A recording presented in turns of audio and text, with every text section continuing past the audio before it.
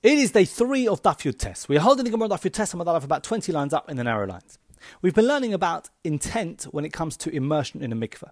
We said that a person who goes to the mikveh with specific intent to become purified for a certain level of food, for example, chulin, he goes to the mikveh with intent to become purified for unconsecrated food. He is not purified for anything above that level. He's not purified for Maaser Sheni or Truma or Kodesh, etc., only for chulin. Today the Gemara elaborates further and brings an elaboration on this law. Rabbi Elazar taught, Tavel va'ala, someone who went to the mikveh and came out from the mikveh, he ascended, Allah, he came up from the mikveh without having intention for which level he was purifying himself. In other words, he intended to become purified for something, but he had a sort of a general intent to become purified. It's not like he went to bathe, he went for a swim. That was the previous case we learned yesterday. That's different. In this case, we don't mean he had intent for nothing at all. It's not like he went just for a swim. In this case, he had intent to become purified, but only in a general sense. He hadn't decided when he went into the mikveh which type of food he wanted to become purified for. So after coming up from the mikveh, he can decide what it is that he wanted to become purified for. In other words, after he leaves the mikveh, he goes in only with a general intent to become purified. After he comes out of the mikveh, he can decide at that point whether he wants to become tahor for chulin, whether for Maaser Sheni, whether for truma, etc. Tosfos points out, Tavel va'ala va'odenu lach, he's still wet. Some of the versions of the Gemara specifically say he was wet. In other words, it can't be that he's already dry. He has to sort of still be wet. He's still got to be in the mitzvah, in the act of dipping in the mikveh. He might have already left the mikveh, but his body's still wet, and therefore he's still in a position to decide which thing he wants to become purified for. So this ruling that a person can decide after he leaves the mikveh what he wants to become purified for is challenged. Meisveh, they asked a question from a following brisa.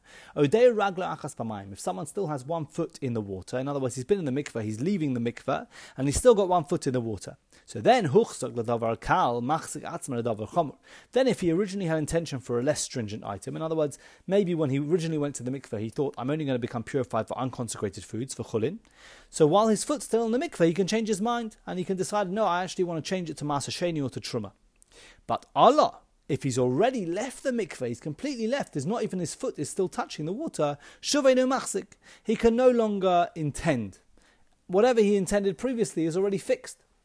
So the Gemara says, from this brisa it would seem that once a person's already left the mikveh, it's all over. He can't decide at that point what it is he wants to become tahor for. That seems to contradict where Rabbi Elazar taught us that after a person leaves the mikveh, he can decide what he wants to become tahor for. So the Gemara rejects this proof. The Gemara says, no, you can understand the brisa differently, as follows. Odeu, if he still has 1 foot in the water, then even if he had already intended for something else, for chulin, for example, he can switch and change his mind and say, no, I'm actually changing it to a high level. I want to purify myself for truma. In other words, while his foot's still in the water, he can actually change his mind, even though he already had intent for something, he can change his mind and intent for something else. But Allah, once he's already left the mikveh, the brisa is telling us, Im lo huchzik machzik, then if he hadn't intended for any level, then he can decide still after he left the mikveh what he wants to purify himself for. Like Rabbi Elazar taught us. But if he had already decided what he wanted to become purified for when he was in the mikveh, he can't change his mind at that point. So, in other words, the Gemara is telling us that when a person has no intent at all when he goes into the mikveh, he's not sure which thing he wants to become purified for. He intends to become purified, but he doesn't know which thing. That is easier to change after he leaves the mikveh.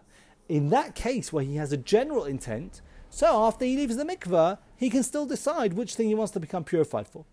But if a person already intended while he was in the mikveh, I only want to become purified for chulin, so then once his foot's already left the water, he can't change his mind, because at that point he already had intent for a specific item to become purified just for chulin. Once he's left the mikveh, it's all over. He can't change his mind at that point. And therefore the brisa is not directly addressing the case of Rabbi Elazar. All the brisa is telling us is that if he had intent to become purified for one thing, then he has to still have a foot in the water to change his mind. But the brisa, by implication, is telling us, just like Rabbi Elazar taught us before, that if he only had a general intent to go in the mikveh, not for a particular item, so then he can still change his mind even after he leaves the water. And the brisa, therefore, is no contradiction to the ruling of Rabbi Elazar. Now, the Brisa mentioned that if a person still has one foot in the water, he can even switch his intention to a higher level of sanctity even after he leaves the water. So the Gemara wants to know, whose view is this? Which Tana? Man Tana. Who is the Tana that taught Odeu Raglo Achas B'mayim, that if he still has one foot in the water, then it's considered that he's still in the mikveh, and he can even change his previous intention? Because that's the implication from this law. If he's still got a foot in the water, he can actually change what he intended previously. He intended for chulin, he can change to truma.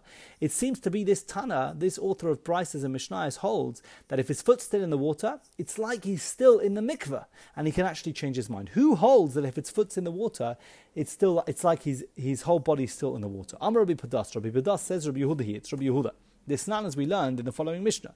The Mishnah in Mikvah says, Mikvah shenimdad v'yesh b'araba'im sa'ah mechuvanos. If a mikvah was measured and found to contain exactly 40 sa'ah, which is the minimum volume of water for a valid mikvah, v'yardu shnayim, two people went in, v'tovlu ze achar zeh, they immersed themselves one after the other.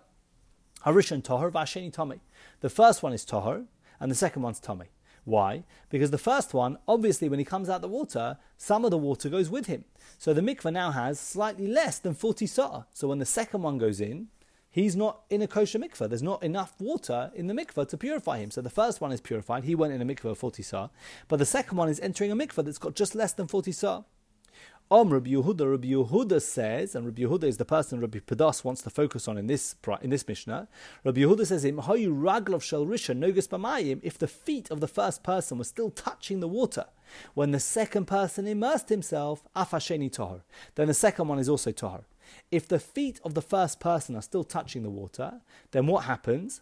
We would apply the principle of good achis. Good achis means extend and lower. It's very relevant. Good achis and good asik are relevant on Sukkot, a very timely part of the year to learn these halachas. Good achis means extend and lower. That allows us to consider an object as having descended downwards. We apply this sometimes on Sukkot, that we extend the wall in certain circumstances downwards towards the ground, even if it's not touching the ground. So in Rabbi Yehuda's case, as long as the first person hasn't completely left the mikveh, the water on his body, which is needed to make up the 40 sa'ah with the rest of the water in the mikveh, is connected to his body, and we apply good achis to bring the water on his body to consider it extending downwards into the mikveh. So the water on his body halachically remains joined to the water in the mikveh and brings the volume of the mikveh water up to 40 sa'ah. So by extension, Rabbi Padas assumes, if Rabbi Yehuda holds of good achis, that the water can be viewed as extending downwards from his body into the water to make the water a kosher mikveh for the second person, then Rabbi Padas says it also works the other way around. Good asik, which is the opposite or the equivalent ruling, or the equivalent halacha l'Moshe Messinai principle, that allows us to view an object as having ascended upwards, not just downwards, but this one extends it upwards. So this time, how do we apply that principle? The water in the mikveh is connected to the water on a person's body as the person leaves, and the water in the mikveh is halachically viewed as extending upwards and submerging the person. So even as the person is leaving the mikveh, so long as his foot is still in the mikveh, it's considered with the principle of good asik that the water from the mikveh still goes up and envelops his whole body, and now he's still legally submerged in the mikveh. He can obviously change his mind and be purified for whatever he wants, because it's considered as if he's still in the mikveh.